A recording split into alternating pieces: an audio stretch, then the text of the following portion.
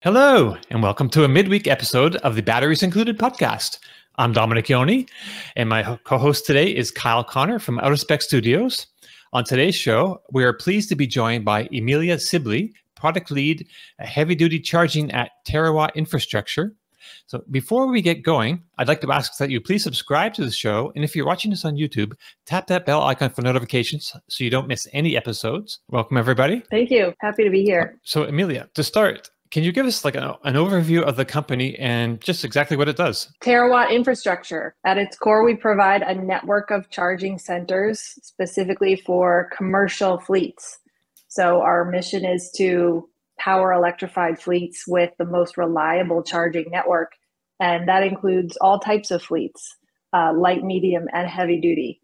So we build our charging centers, we operate them, and we maintain them for fleets.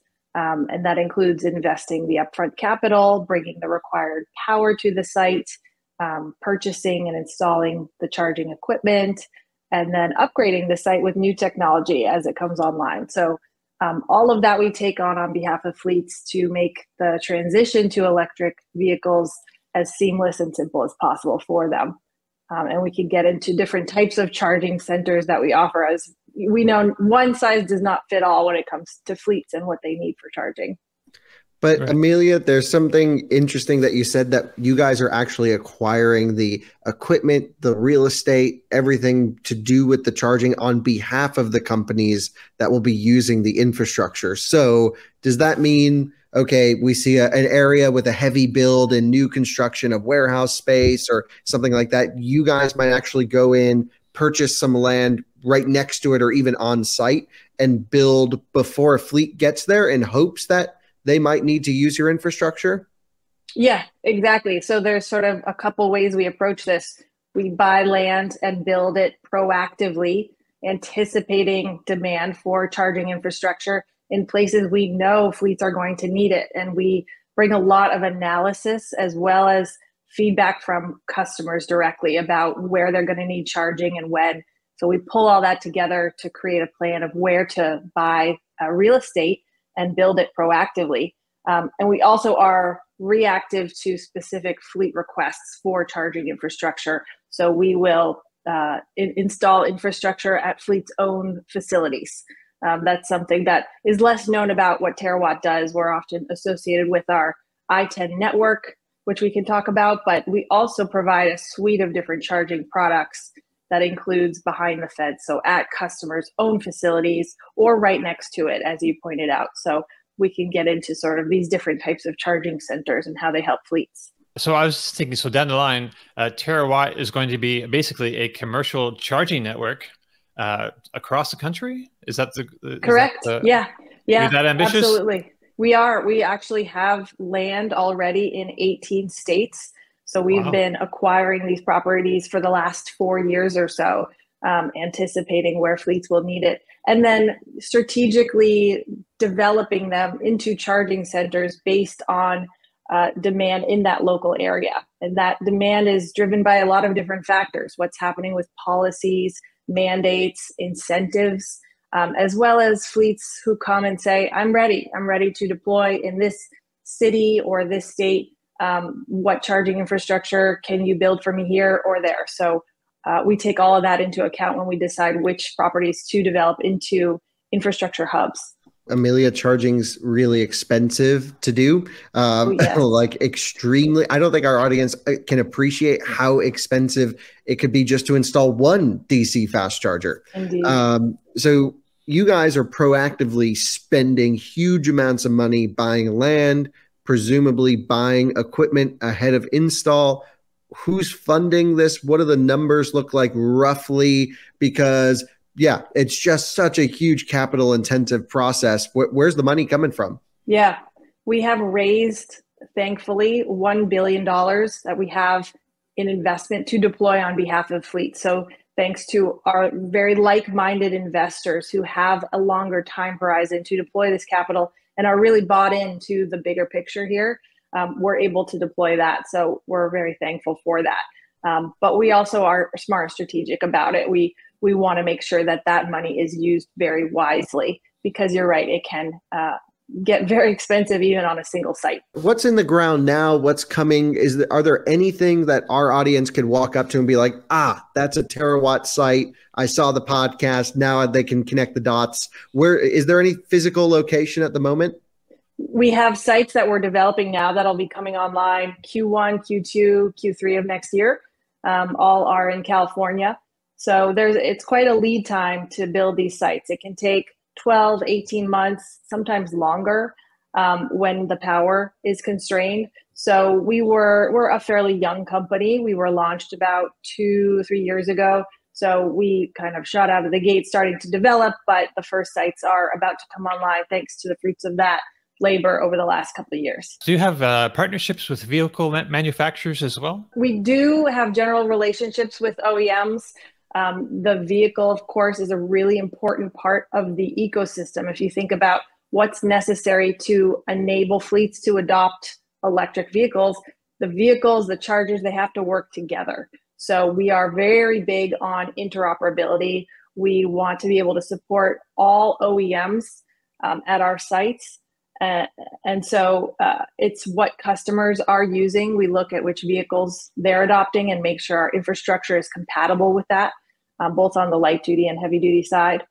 No formal partnerships, but we have very deep relationships with OEMs. Let's say you roll up to a site, you're going to build one. Let's say you got 20 high-powered DC chargers for, class all the way up to class 8 semi. You go all the way big boy charging. What's going to be put in the ground? Are you going to be using MCS for high power charging, which is the megawatt charging standard? What equipment's going in? What power electronics are you using? Because the lead time on like transformers and switchgear is insane. So what does it look like generally of, okay, you roll up to a site, what are we going to find? Yeah. So in a way, we are like a platform. So we're able to mix and match different charger technologies based on what those fleets need. So if it's a behind the fence, we call it a facility that's at the customer's own site, they might be charging overnight. So they might not need more than 100, 180 kilowatt chargers. And that's great. That gets them a full 20 to 100% charge in 4 or 5 hours. And that fits with that dwell time.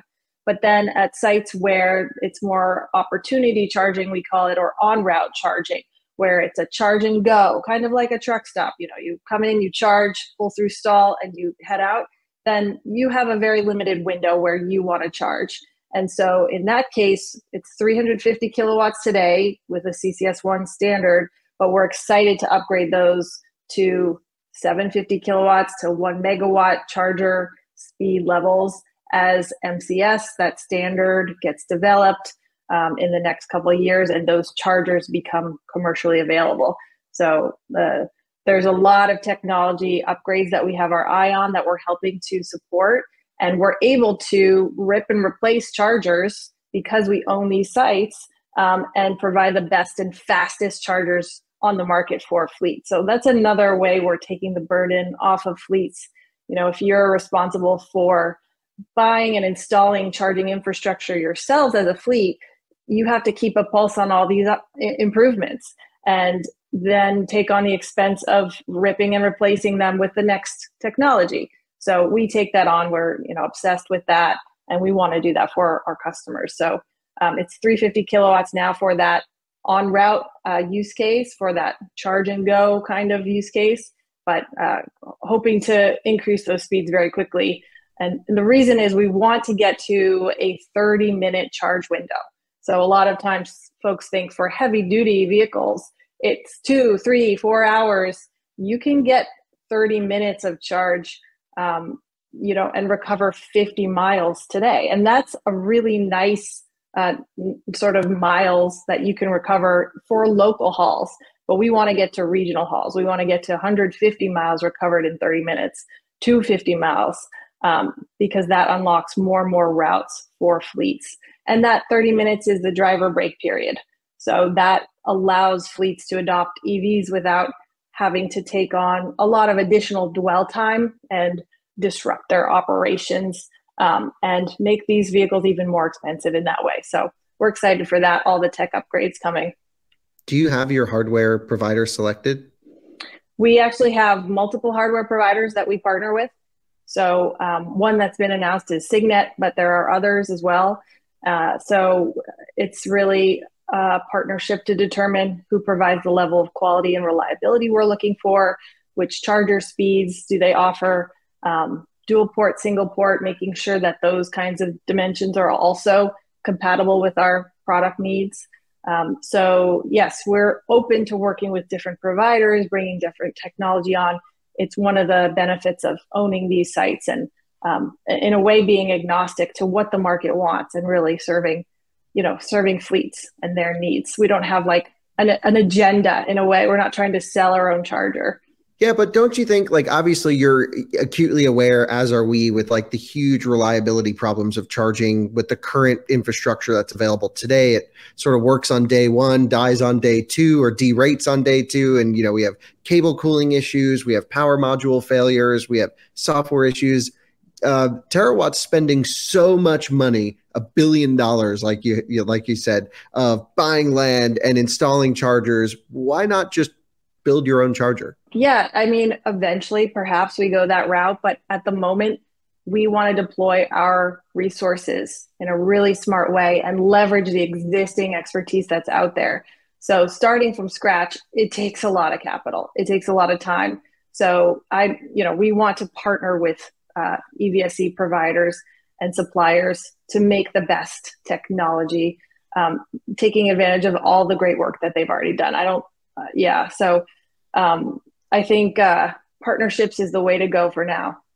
However, we are building a lot of software in-house, software that we see there's a gap in terms of the functionality we need. We need our chargers, to be self-healing, to be able to, we need to remotely reboot them and solve a lot of problems that way. So we need to be able to monitor chargers across multiple sites and understand performance in the blink of an eye.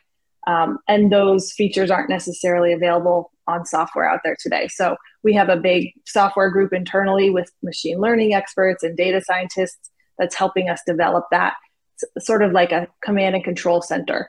And fleets also get to take advantage of that single pane of glass, we call it sometimes, to view the performance of chargers across the portfolio. So if fleets have multiple charging hubs with us, they can see all of the performance of that in one place. So we're able to provide that for fleets too. But reliability is a massive problem with existing public infrastructure, and it is a non-starter for fleets. They need charging to work for their businesses to work. So we're super invested in making sure that is the case and having very high uptime at our sites. Yeah, so that all sounds good. I mean, I think, if you were to build your own charger, it would take, just 3 years to get through UL potentially. Yeah. So yeah, totally understand, that side of the business. When you work with a fleet to install a charger, are you guys paying the utility directly for the electricity consumed, or are the fleets paying for that? And how does the billing process work? Who covers demand charges? How do you limit demand charges if you don't have huge utilization all the time? What does that look like roughly? Yeah, good questions. So again, depends a little bit on the type of site. But for our typical charging center where we have fleets sharing use of stalls, we bill on a per kilowatt hour basis. So we offer a per kilowatt hour rate to use these stalls. And in that way, it's kind of like a fuel charge. So similar to the way they pay for fuel today. And that price is all in. So it includes the energy. And there may be pass-throughs of sort of peak rates.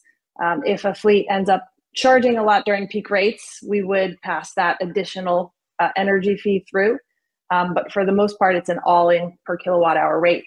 And we think that is the way fleets like it, because it takes that capital investment cost and turns it into an operating expense. So it's a lot easier to stomach for a fleet than having a huge upfront infrastructure capital investment that they are required to take on the burden of. So turning that into a monthly fuel expense is just a lot more approachable for a lot more fleets. And we also bring on battery storage and solar in certain cases to help with those peak demand times and as well as resiliency to make sure we're covered in cases of outages.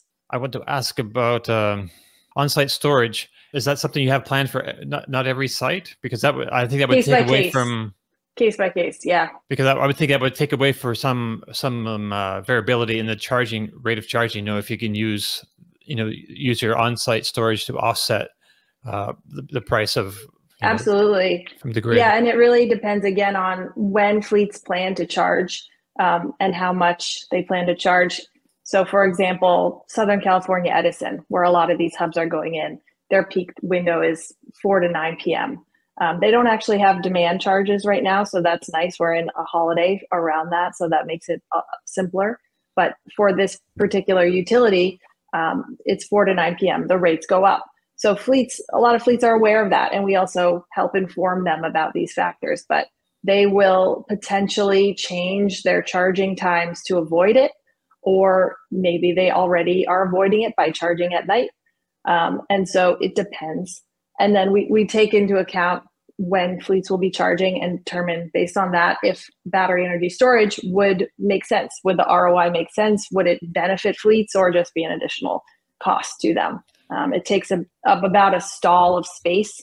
So that stall might be better served as a charging stall versus a place to put a battery. But would the fleet pay for that, or would you guys pay for that because they're just paying per kilowatt hour? We pay for that upfront cost, but then that all-in kilowatt hour cost I mentioned, it includes the cost of the infrastructure and then the benefits when it comes to reduction in energy rates. So all of that is kind of factored into that all-in per kilowatt hour rate. Kind of risky from your side, because what if you put in this huge investment and you expect the fleets to, use a ton of electricity, and you give them a pricing plan where you're saying, okay, you're going to charge 10 megawatt hours every day, whatever it is, and you price based off of that. What if they just don't use the infrastructure? Now they have it, you paid for it, they're not using it. I know it's a weird edge case, but it seems quite risky on TeraWatt's side. A factor I didn't mention with our pricing is we have it's sort of a take or pay model. So we have a minimum utilization requirement. So fleets are asked to commit a baseline level of charging demand. And we work with them to figure out what is that minimum that they're required to commit to. So it's not onerous on them. That makes a lot of sense. That's cool. That's pretty neat. Yeah, I mean, I love the idea. Is there really anyone else who's doing charging in this way? I would say the reactive charging, that makes sense. Putting fleet charging in, that's common. We see this often, but actually going and saying, okay, we expect there to be a charging need of medium and heavy duty fleet vehicles in this area, buying the land, maybe not quite installing the chargers until they're ready to go, but at least getting everything piped and rocking. Does anyone else do that? Because I'm not super familiar. I mean, there are a handful, but not many, because, it requires a lot of expertise and capital to do this business well. Some of the other companies that are proactively building are doing it under a truck as a service model. So you might hear of Watt EV or Forum Mobility. What they're doing is buying sites, building out infrastructure, and also buying trucks. And then they're packaging all of that together into a monthly fee. And so fleets can sign up to basically reserve a truck, and then they get a fully charged truck that they pick up and operate. And so that's a different business. It's a slightly different approach. I think it serves a market of perhaps smaller fleets who don't want to buy these EVs, which can be expensive. But we think for especially the larger fleets who want their own trucks and want to keep those trucks at their home base, and their drivers want their own dedicated trucks, we think that there's a market specifically for these charging hubs that are dedicated to them. And we see that market. The demand and interest is amazing. So it's very exciting to see that build. I've been with TeraWatt almost 2 years now. And watching that evolution in excitement and interest and uptake is very, very cool to see. It's good for the industry. Yeah, I have one last question, but I can't wait to go and film at one of the hubs that you guys put in, hopefully early next year. Let's be there for the commissioning or the first plug-in. That'd be so much fun for a video. Okay, so I guess this isn't really so much on the charging side, but it's more on the vehicle side. Obviously, you're in constant talks with a bunch of different fleets, probably of varying sizes and in varying locations. Are there commonalities on types of vehicles you're charging? Are they all Volvo VNRs or Freightliner e-Cascadias? Like, what are you finding companies are looking to have you charge? Yeah, there are a number of vehicles that we find to be popular. You mentioned two of them, the Freightliner e-Cascadias, which come from Daimler, the Volvo VNRs, also Peterbilt and Kenworth. They have good battery electric trucks. BYD is another one that those are shorter range, so perhaps more for a drayage application or shorter haul. The Volvo and e-Cascadia has a bit longer range and faster charge rate. So those are two things that we like. They fit better with a more regional haul use case, so 150 miles and up. And then the Tesla Semi is also really popular. Hard to get on the list is what I hear, but really cool truck. I mean, just absolutely changing the game. Other OEMs have to, compete. They have to catch up. They're just light years ahead on what the performance of that truck compared to the others. So I think that's really important. It's good to create that kind of pull for other OEMs to lean in. And what we're seeing is they are. I have sort of a pulse a little bit on the product roadmaps with these OEMs, and I am hearing new vehicle releases are coming with better performance. And so on the supplier side for EV charging, we're seeing chargers also having a roadmap of better performance. So those two will converge to create a better offering for fleets. And that's going to be in the next couple of years. So exciting times, but they got to catch up. Have you ever, I mean, just anecdotally, or maybe you can share some experiences, have you ever reached out to Tesla? Because obviously you're purchasing equipment from hardware manufacturers. Tesla is a charging hardware manufacturer that currently doesn't sell out their chargers. But if they were to sell their mega chargers and they just had MCS 3.0, which I think they're going to switch to eventually because they're just using a previous version of MCS on the Semi right now. Is that something TeraWatt would consider purchasing and installing at your hubs? Yeah, if customers want it, yes, we would absolutely do that. So can't speak to the specifics of any conversation there, but we would absolutely do it because again, we want to install the tech that works for fleets. And if they're driving Tesla semis, then installing those chargers would make a lot of sense to support them. So to begin with, I assume you have like partnerships with different larger fleet customers. And they will be, have access to your sites and get some data, I guess, back and forth from you. But when do you see it opening up for access being given to like small businesses and independent owner operators? Yeah, that's a great question. Yeah, right now our model is a bit more like a membership where you can subscribe to have access, and the sites are not open to the public for any fleet to drive up and charge. They have to have a contract and an arrangement with us in advance. That gives us the ability to have good control over the site, ensure reliability and interoperability, make sure that the experience is really solid. But there is an evolution into truly public charging that we see happening over time. So that's where it's really more like a truck stop today where anyone can just pull up and charge. So we may get there, but for now, we like having this sort of model of multiple tenants at a site who are all bought in to charge with us and have a contract in advance. Right. So there are commercial fuel stop depots like this as well. A lot of people don't see that because they're not involved with commercial trucking, but that's very similar to a model that's already in place now. We see truck stops, of course, but yeah, there's also this whole other infrastructure thing that the public isn't really aware of.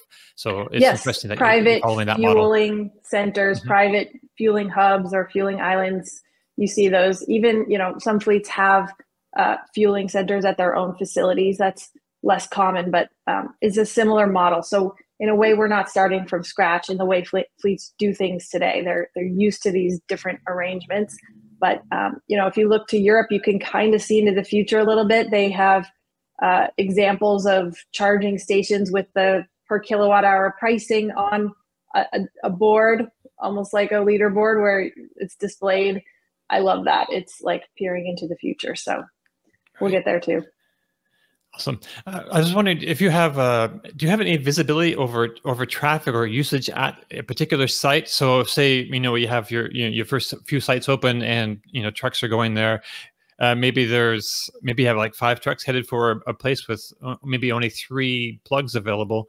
Mm-hmm. How will you manage that sort of traffic flow? Yeah. We have, as part of the software we're building is a reservation system.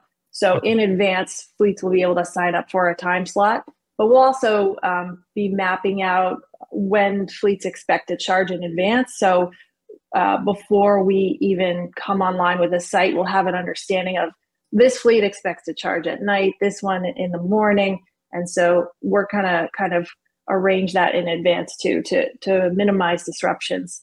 So it'll be communication during operation, but also ahead of time to make it really seamless for fleets. We don't want them waiting in a long queue for longer than 10, 15 minutes max. Right. So it's Time is of the essence in business, that's for sure. Very much so when it comes to fleets. Yeah, we're hyper aware of that. Right. So I don't have anything else right now. Kyle, do you have anything? All right.